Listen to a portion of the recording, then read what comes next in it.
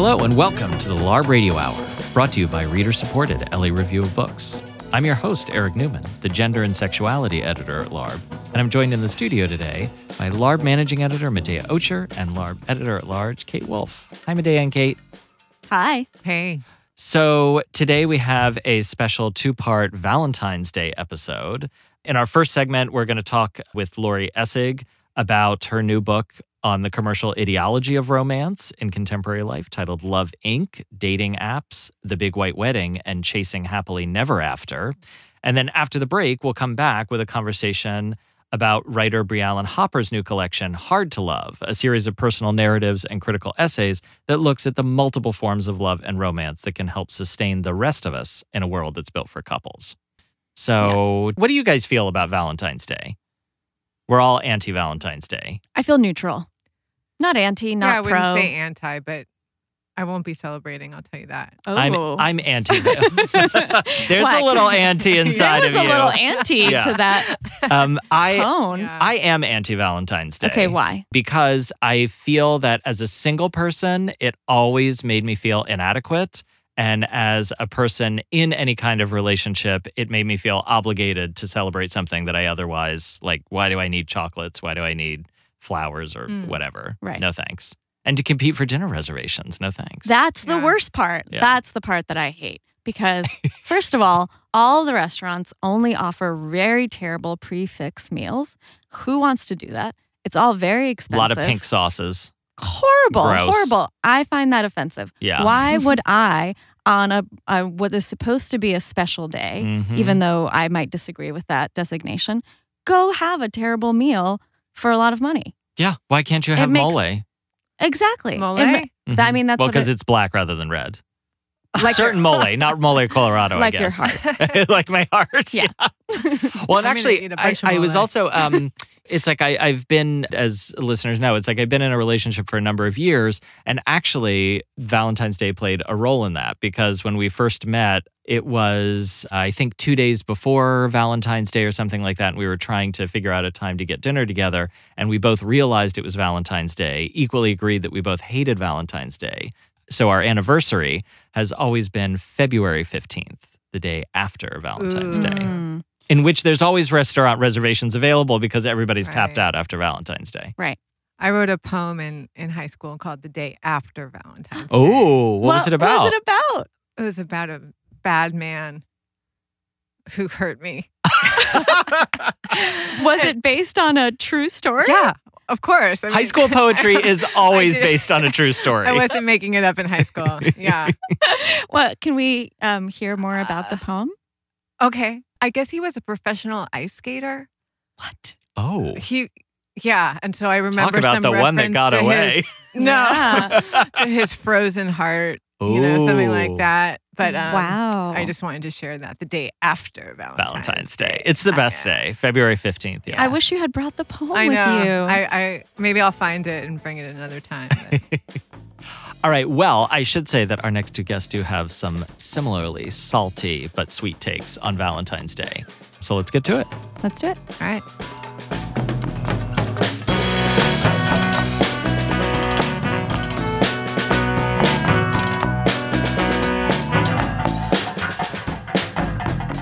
We're excited to have Laurie Essig on the phone with us today to talk about, what else? Love. Laurie is a professor and the director of Gender, Sexuality, and Feminist Studies at Middlebury College. Her popular writing has appeared in the New York Times, the Washington Post, and Salon, and she is also a regular blog contributor for Ms. Magazine. She is also the author of American Plastic, which has the greatest post-colon title that I've read recently, which is Boob Jobs, Credit Cards, and Our Quest for Protection. She joins us today to talk about her latest book, Love, Inc., Dating Apps, The Big White Wedding, and Chasing the Happily Never After. Welcome to the show, Laurie. Thank you very much. And if I can say this, happy Valentine's Day? I love Valentine's Day, especially because I teach a course called The Sociology of Heterosexuality, and Valentine's Day is always one of the first days of class, so I get to destroy all their dreams immediately. That's a great introduction. Yeah, I love that. So I wanted just for listeners briefly to kind of get a sense of quickly the argument that you present in the book is you kind of are revealing romance, and especially our investment in it, as an ideology, a kind of belief system that provides a distraction for us from the really big issues that we face in the world. And one of those things that you also underscore is that even though romantic love is our most private experience, it's also a global phenomenon. So I'm wondering if you can just give us a quick summary of what you're putting forward in the book. Yeah, I thought that was a really good summary. The one thing I would say is part of what I'm looking at is how we became more invested in romance since the 1980s, just in terms of increased spending on weddings, increased number of shows about weddings and honeymoons and cakes and engagements, the way in which engagements themselves have become spectacular and YouTube phenomena, and how all those things have to do with how we are increasingly invested in romance as a happily ever after, as a way into the future that will make us safe and secure, even as the future feels less and less safe and secure, both economically and ecologically. And so we've started to hyper-invest or super-invest in this fantasy that romance is how we're going to get to happily ever after, even though we kind of also know that that isn't true. How much of that has to do with conspicuous consumption? I mean, how much of that is just hyper-capitalism that touches everything and it's about any opportunity to kind of perform wealth? You know, what would you say about that? I think, of course, conspicuous consumption is surely part of it, and the way in which new media forms change how we consume. So I think YouTube engagements are one of the most obvious examples of that, or how before, if you proposed to your girlfriend, you would have done it semi-privately in a restaurant, and how now you can have 3 different film angles and professional editing and put it out into the world. So yes, surely it's about that, but it's not just that, right? Because otherwise, I thought this was really interesting. During the polar vortex, there was a police department in Missouri that said to everyone, hey, it's really cold out there. Please don't commit any crimes. Why don't you just stay home and watch Say Yes to the Dress? Which I thought was my argument in a nutshell, right? Yeah. Like, the entire world is literally falling apart. You know, climate change has made it so that things are happening that we couldn't even imagine happening. And the answer was to stay home and watch a show that's about finding the one perfect wedding dress and spending inordinate amounts of money on it. And it's not about the actual people in Kleinfeld doing that thing, but the fact that we all take so much joy from watching that thing, from fantasizing about it. I mean, you write a lot, and obviously romance is about fantasy. It's not only the fantasy of the white wedding, which you really aptly critique, and the whiteness of that wedding, but also the sense that romance as a fantasy privatizes all of our public feeling, right? Kind of constraining it into the shape of the conjugal couple, which as I was reading, I kept thinking that it's like, well, I've actually always thought of that being compassionate in relation with another person is really, really difficult. And that like romance gives us a place to practice a feeling and mode of relation that should be public, right? That it's like, because it's hard to love unconditionally everyone, we get to practice in very messy ways inside of a romantic pair. So I'm wondering, is there a way that we can turn away from the privatizing force of romance, even as we always will find ourselves in our own kind of love affairs? Yeah, I love that question because I don't want to critique what are the messy and sometimes ugly feelings, but also beautiful and deep feelings that happen between two people. What I think is interesting about romance that changed sometime in the probably 1800s or early 1900s was this idea that by dedicating ourselves to this relationship, we would have a safe and secure future. And that's really the change, right? So if you think of pre-modern romance, something like Romeo and Juliet or Lancelot and Guinevere, those did not promise a happy future for the couple, in part because the lady was married to the Lord, not to the knight in shining armor, or, you know, everyone killed themselves because they were teenagers from competing families. Spoiler alert. So, spoiler alert, Romeo and Juliet, romantic, but not romantic in the modern sense of the word. Yeah. It's really only with, you know, I hate to use the word modernity because it sounds so pretentious, but it's really only with the modern era of companionate marriage, of some notion of a happily ever after, that we start to see people believe this as a fantasy. That if I find my prince or princess charming, then I will ride off into the sunset. And that becomes hyper mobilized in the 1980s. If you look at Disney during the 1980s, they were actually struggling financially because they had stopped making those fairy tale romance movies. They had turned to things like Herbie the Love Bug or Honey, I Shrunk the Kids in the 1970s, and they weren't doing so well, and they turned back to romance just at the exact right time. With Little Mermaid was really one of the things that turned them around. And you can see that that also happened at a national level, political level, with Ronald Reagan and Nancy Reagan sort of performing this. I mean, it's strange to think now, right? But this sort of perfect marriage, and telling us that we really need to focus on the family, right? We need to focus on being married and having stable married lives. They, of course, only meant heterosexual married lives, and that has been expanded to include gay and lesbian marriages in the recent past. But it's still this idea that that's how you get to a safe and secure future. And somehow the fact that wealth has been transferred to the top 1/10 of 1%, and the environment is getting worse and worse each and every year, that sort of gets erased, right? Because all you need is your Prince Charming or Princess Charming. And so that's the kind of modern fantasy of romance that I think is particularly dangerous and different from the real, authentic emotions we might feel with a partner. Laurie, so I wanted to ask you about the ways in which you break down some of the aspects of contemporary romance in the book. And one of those, I want to get to Disney, actually, because that does come back in the book. But let's talk a little bit about dating apps. What is your understanding of how dating apps have formed our understanding of contemporary romance?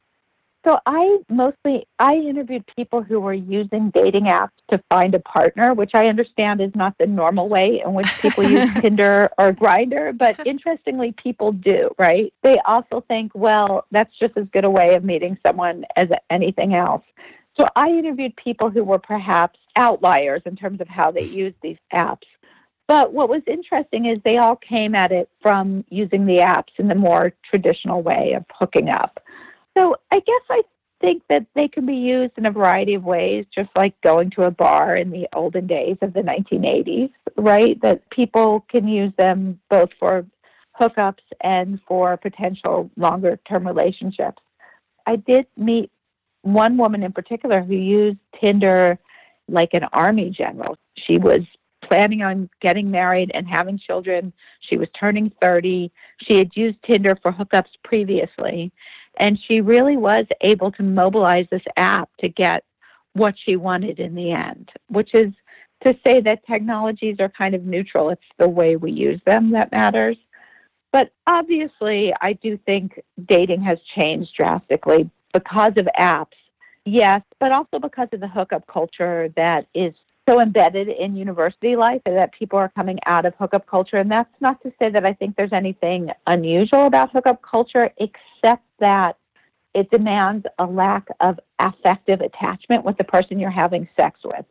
And that seems fundamentally different to me than what came prior to hookup culture. People had one-night stands in the 1970s, 1980s, without having to feel like they couldn't kiss the person they were having a one-night stand with, or say hello to them in the library the next day, right? This is a very disconnected way of having sexual interactions with someone. And so I think it's more the effects of hookup culture than the technologies of dating apps per se that are creating a kind of dating apocalypse, as some people call it. So it's interesting that you say that, because it's like, I'm fascinated by dating apps in maybe like a negative way, because I actually see the problem with them as slightly different, which you do address in the book, which is that effectively they become, like so many of my friends, they become a second job.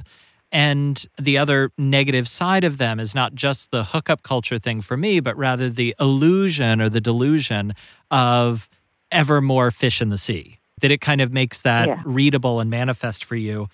And therefore, I think that we end up not having the kind of kismet hookup, right? You're now just hooked up by algorithm, and that has all other kinds of negative, I think, socioeconomic fallout from it. But also, you're devoting time to romance as if it were a job, right? As if there was some way to find the perfect partner, which seems to be a huge problem with where our culture is now in terms of just constantly wanting to maximize or make everything efficient and perfect.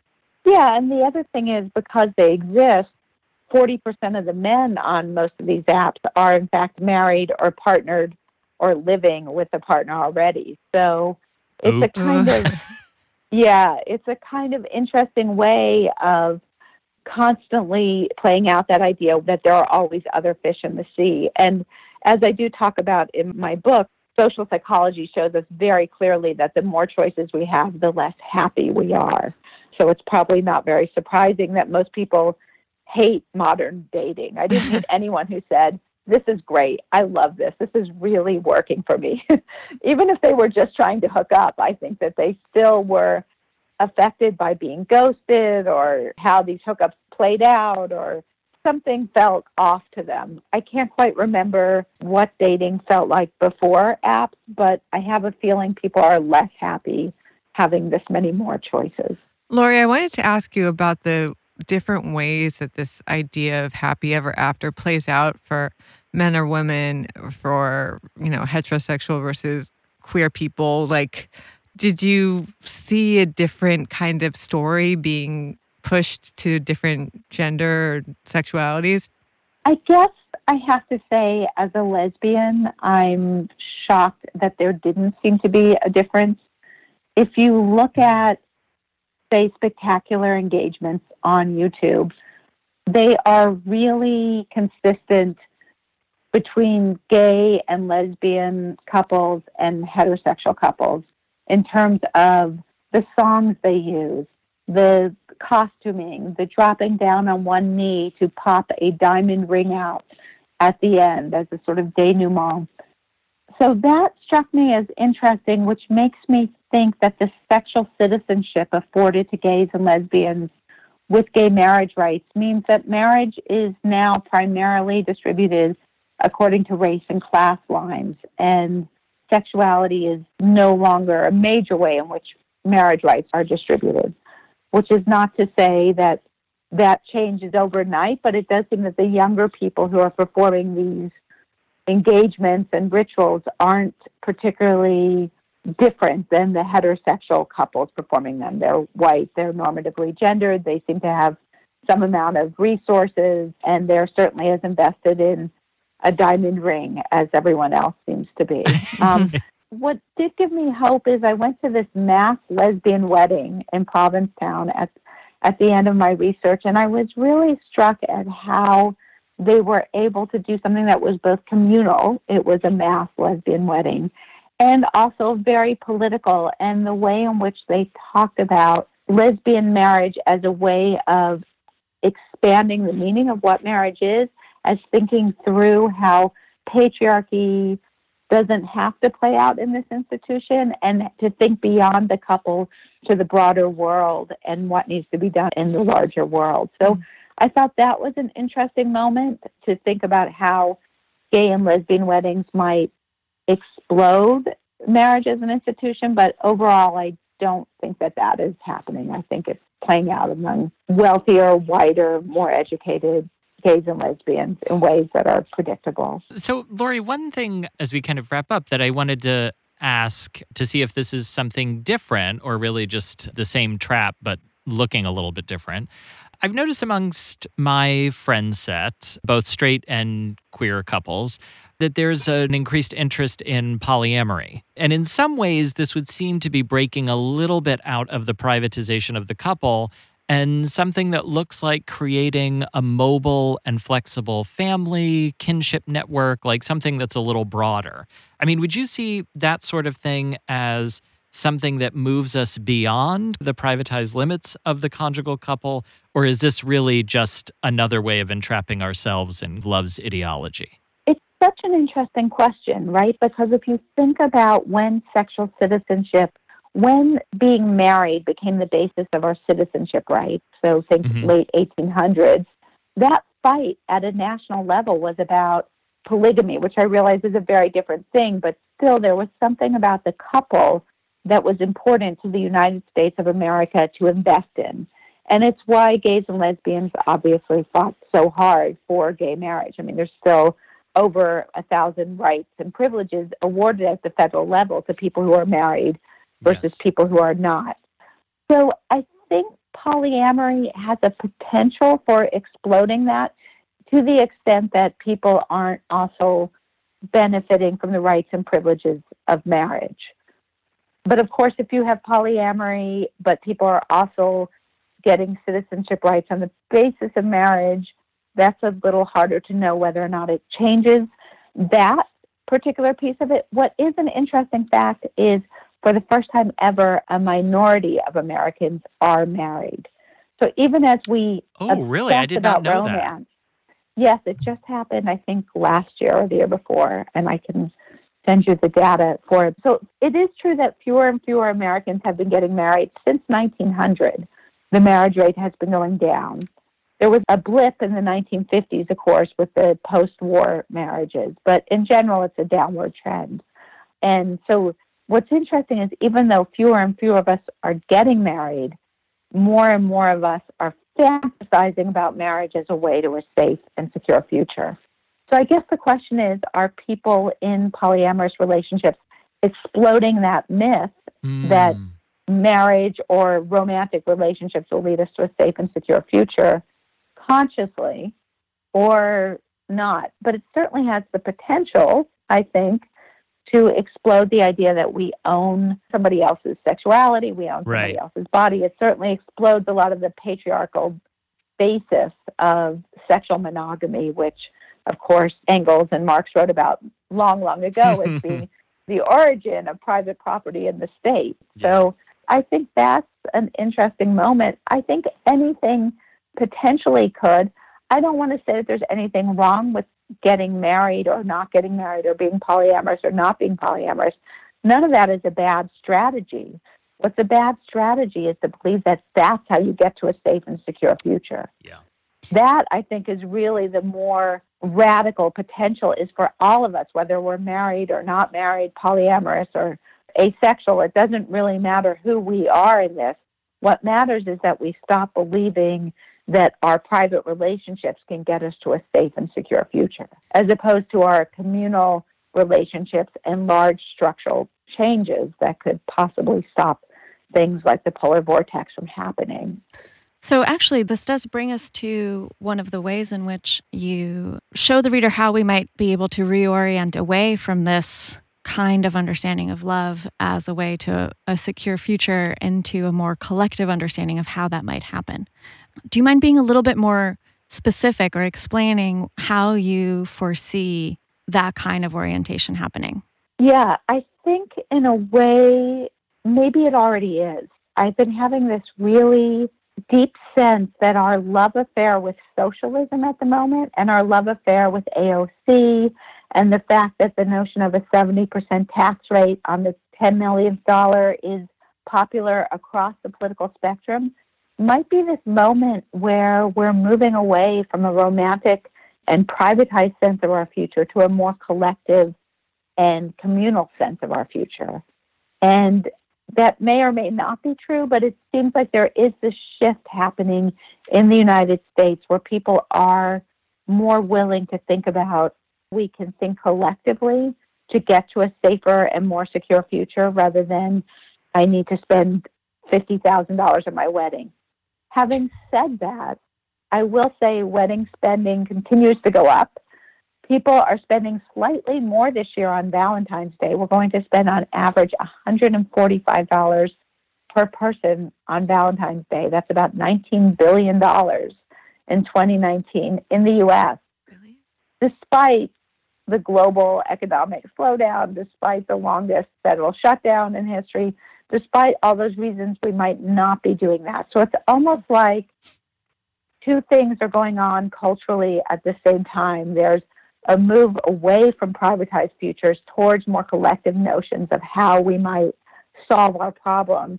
And we're continuing to really invest in the ideology of romance or the religion of romance by buying $145 worth of stuff on Valentine's Day. We're still suckers for love. What can you say? Yeah, I think we're kind of atheists lighting a candle. I don't think we've decided which direction we're going yet. Well, as we wander out into the dark on this Valentine's Day, I want to thank you so much for joining us, Laurie. We've been speaking with Laurie Essig, who is the author of Love Incorporated, Dating Apps, The Big White Wedding, and Chasing Happily Never After. Thank you so much for joining us, Laurie. Thank you so much. Thank you, Laurie. Happy Valentine's Day. Yeah. Happy Valentine's Day.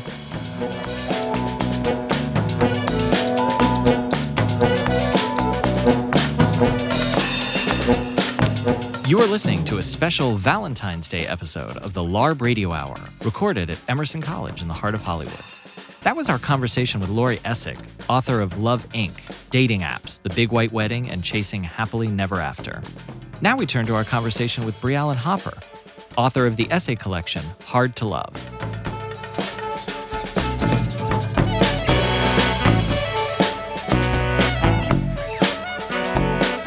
We're pleased to have with us today writer Briallen Hopper.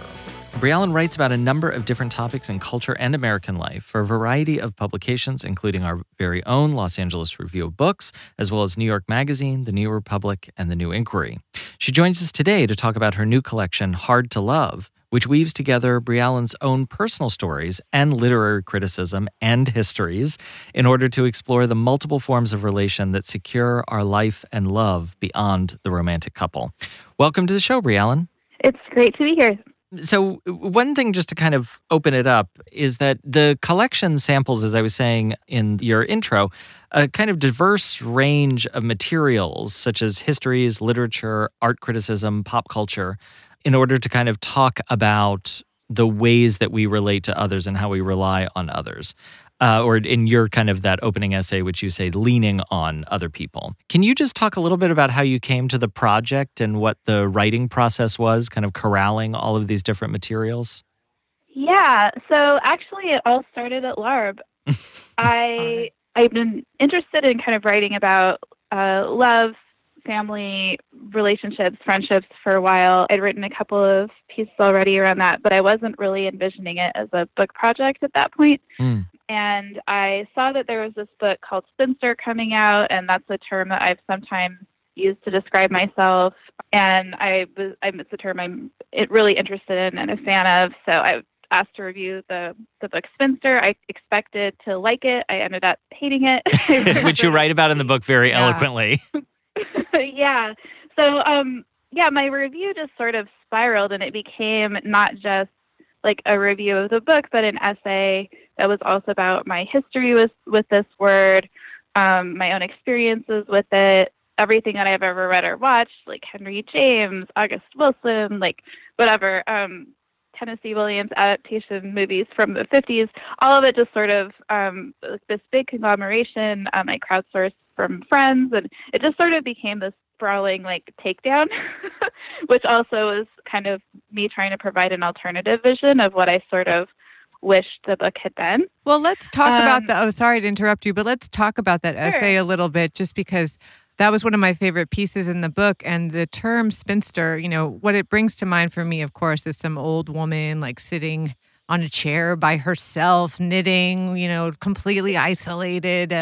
But you have such an expansive vision of what it is. And when you start listing examples, I realized, wow, this is such a huge kind of cultural figure that is so important and also has a lot of possibility, I think, in a feminist tradition. So I'd love for you just to expound a little bit more on the spinster figure and what in Kate Bollock's book bothered you so much. I mean, I think that, the obvious thing that bothered me about Kate Bollock's book was that she wrote about 5 women in it who were sort of models for her of ways to be women, and all of them are married. She didn't have a single, not one of them was a spinster. So just like on a basic level of bait and switch, like that bothered me, like just accurate packaging. But I think also like there's something very like she was editor of an interior design magazine. There was a picture of her on the front that was just beautifully styled, and the whole image that she was describing was just sort of like so perfectly packaged for, it was glamorous. It was perfectly packaged for advertising or to sell. It just was sort of too obviously conventionally appealing. And I think part of what has attracted me to the idea of spinsters is that they are weird.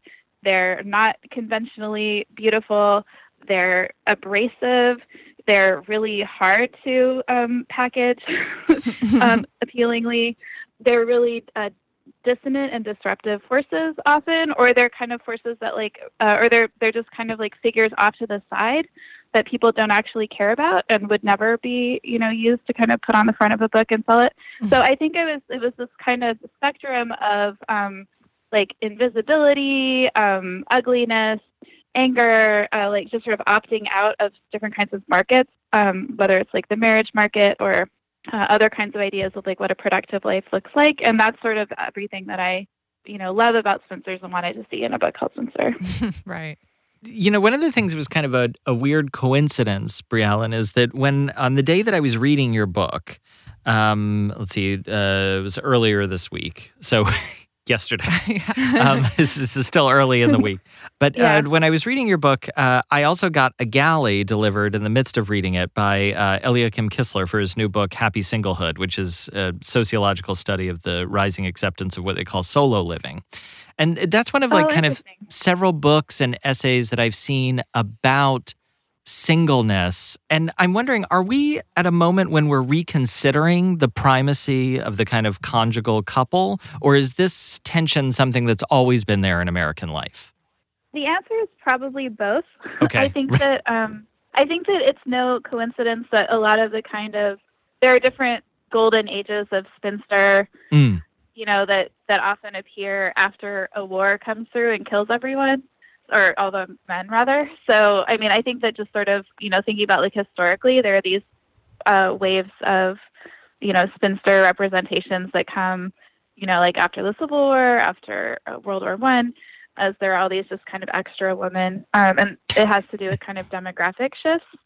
And you can see this, happening now in terms of just these kind of big demographic forces that create these spinster cultural figures. This is happening with the phenomenon of leftover women currently. But I think I think that some of that is just there are these demographic and kind of reasons why this has kind of been, this figure has been important over time. And I think that there are definitely forces like that happening now having to do with, everything that people write about millennials, not being able to afford to get married or have kids, all of that. Economic forces, together with, in previous generations, women being able to be, self-supporting. I was just watching the Mary Tyler Moore Show, and there was an episode in which I just sort of realized, women in the 70s couldn't get credit cards. That was the thing. What? So they couldn't get credit cards? More, yeah. So even just sort of basic economic rights that would enable you to have an independent life has only just kind of become possible relatively recently. So something. I don't know. I think that there. Sorry. I was just wanted to ask. There's an interesting, especially in regards to the Spinster's essay, the idea that a woman would, not pursue marriage and instead devote her life to something else of greater value. As opposed to then just more the kind of self-care. I mean, not that they can't exist simultaneously, but I really like that distinction you made that, if a woman pursues a different path, she won't be, it's not about just being single and then being subsumed with being single. She can then have the freedom to give her life to something else. Could you talk about that a little bit? Yeah, I think both in that essay and overall in the book, I think one of the big arguments that I'm trying to make is that being single doesn't mean being disconnected or being free of responsibility or being alone. And it also doesn't mean that your life is easy and unencumbered and disentangled. I feel like the kind of life that I always wanted was a life that was really embedded in a social community, really connected to other people, really devoted to relationships and meaningful work and like larger purposes. And so I feel like for me, the single life that I aspire to and believe in and try to live is very much about being kind of totally enmeshed in difficult relationships and larger purposes. Mm-hmm. Something that I wanted to ask you was, how did you? So part of the essays in this collection discuss your personal trajectory as well as the various ways in which you engage with books and culture. How did you personally come to your understanding of what you wanted out of a single life? What relationships led to that sort of formulation of what you're looking for? Yeah, so the first essay in the book is called Lean On, A Declaration of Dependence. It's out on long reads now. And it sort of talks about how my romantic trajectory kind of played a role in my rethinking the shape of kind of single versus married life. I grew up sort of taking for granted what I've been raised with, this idea that what you try to do, if you want to have a family, then in your 20s, early 30s, you try to find a life partner, then you have kids with them. And I didn't really question it.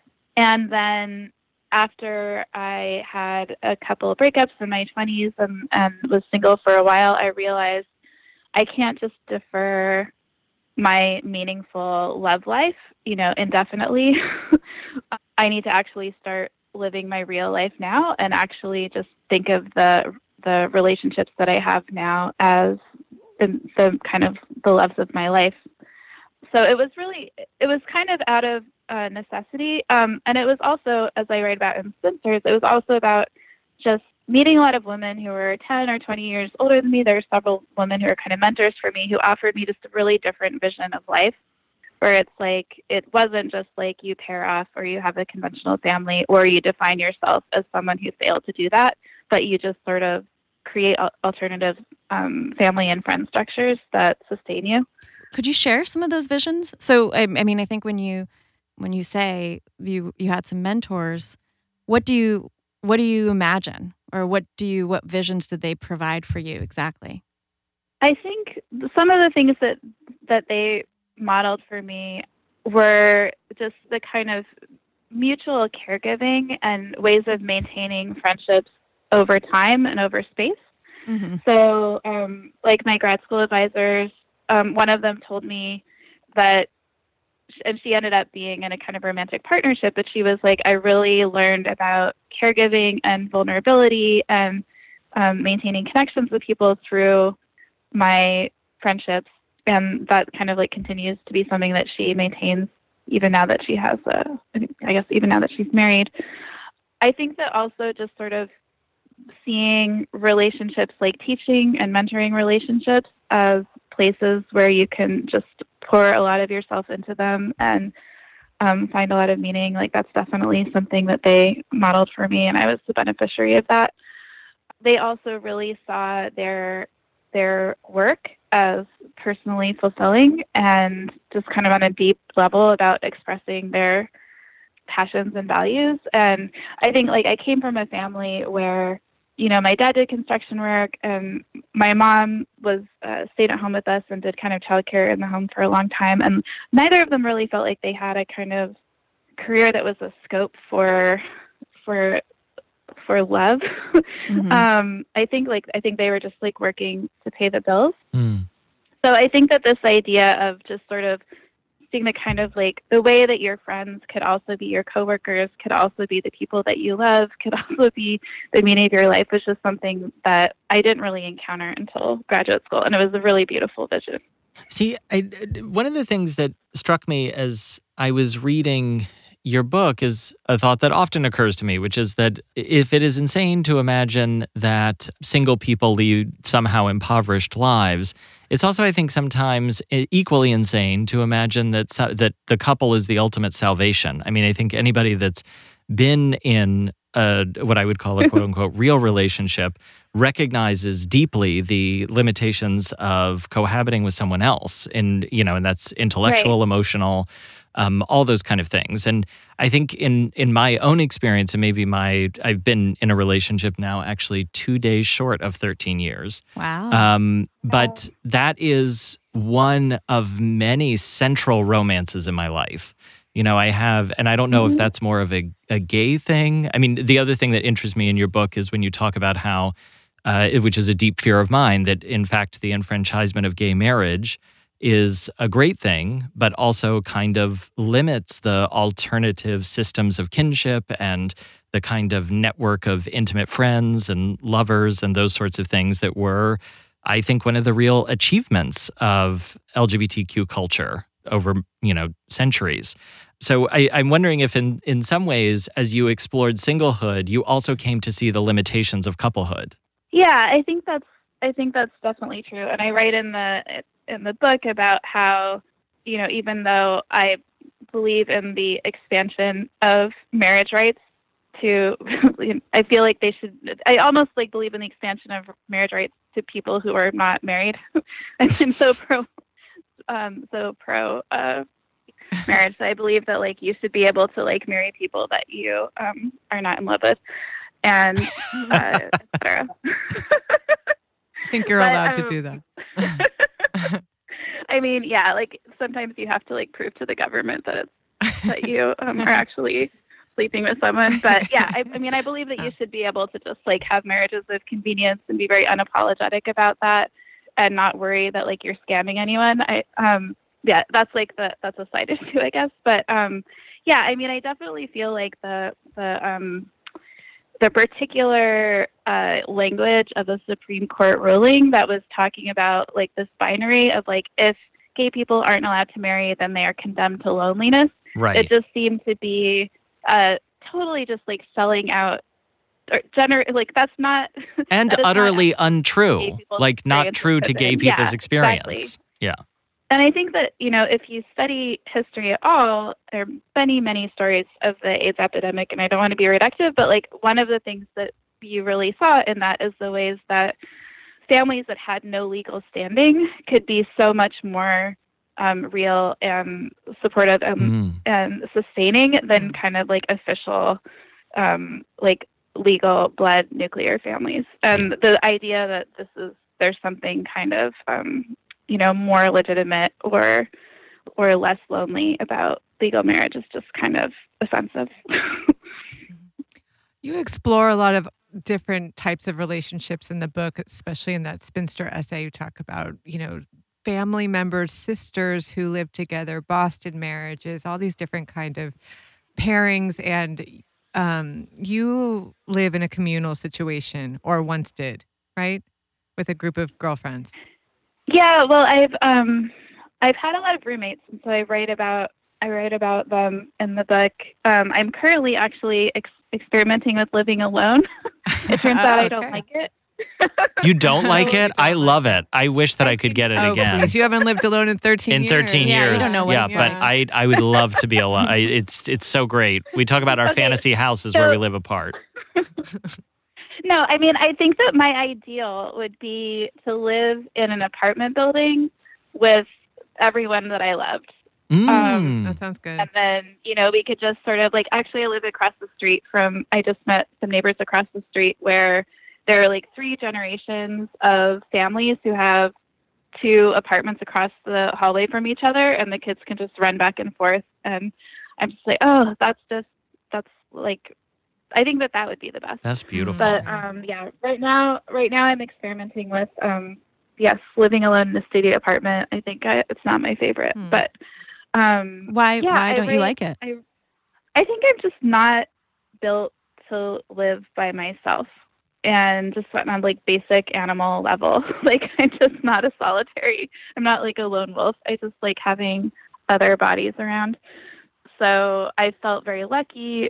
For a couple of years in New Haven before I moved to New York, I had a really wonderful roommate who I write about in the Lean On essay, where it was just it's a particular kind of joy just to kind of share a daily life with someone. And I miss it, and I've had it in the past. I hope I have it in the future.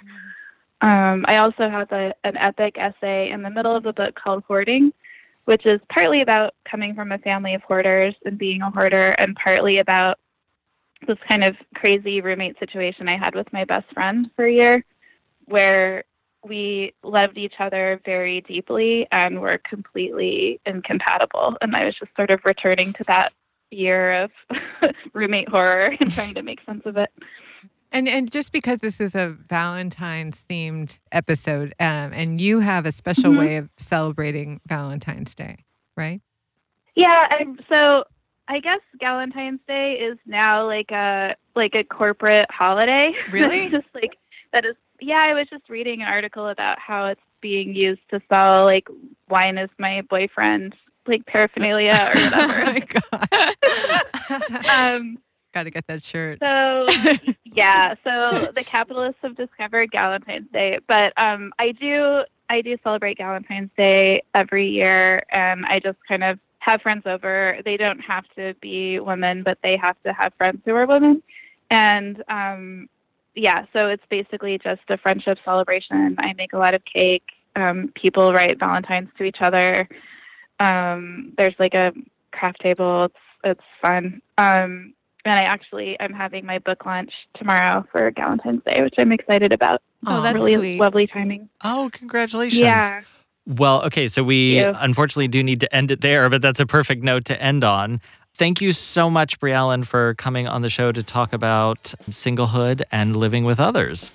We really appreciate it, and we've been speaking to Briallen Hopper, author of Hard to Love. Thanks so much for joining us.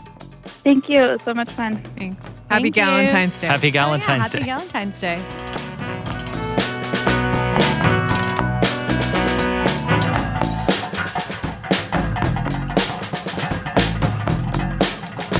You've been listening to the LARB Radio Hour. Subscribe to our podcast in iTunes, SoundCloud, and Stitcher. If you like the show, leave us a comment and tell us what you think. The LARB Radio Hour's executive producers are Eric Newman, Medaya Ocher, and Kate Wolf. Our engineer is William Broughton. Production assistance is provided by William Broughton, Eleanor Duke, Lauren Kinney, and Jake Levins.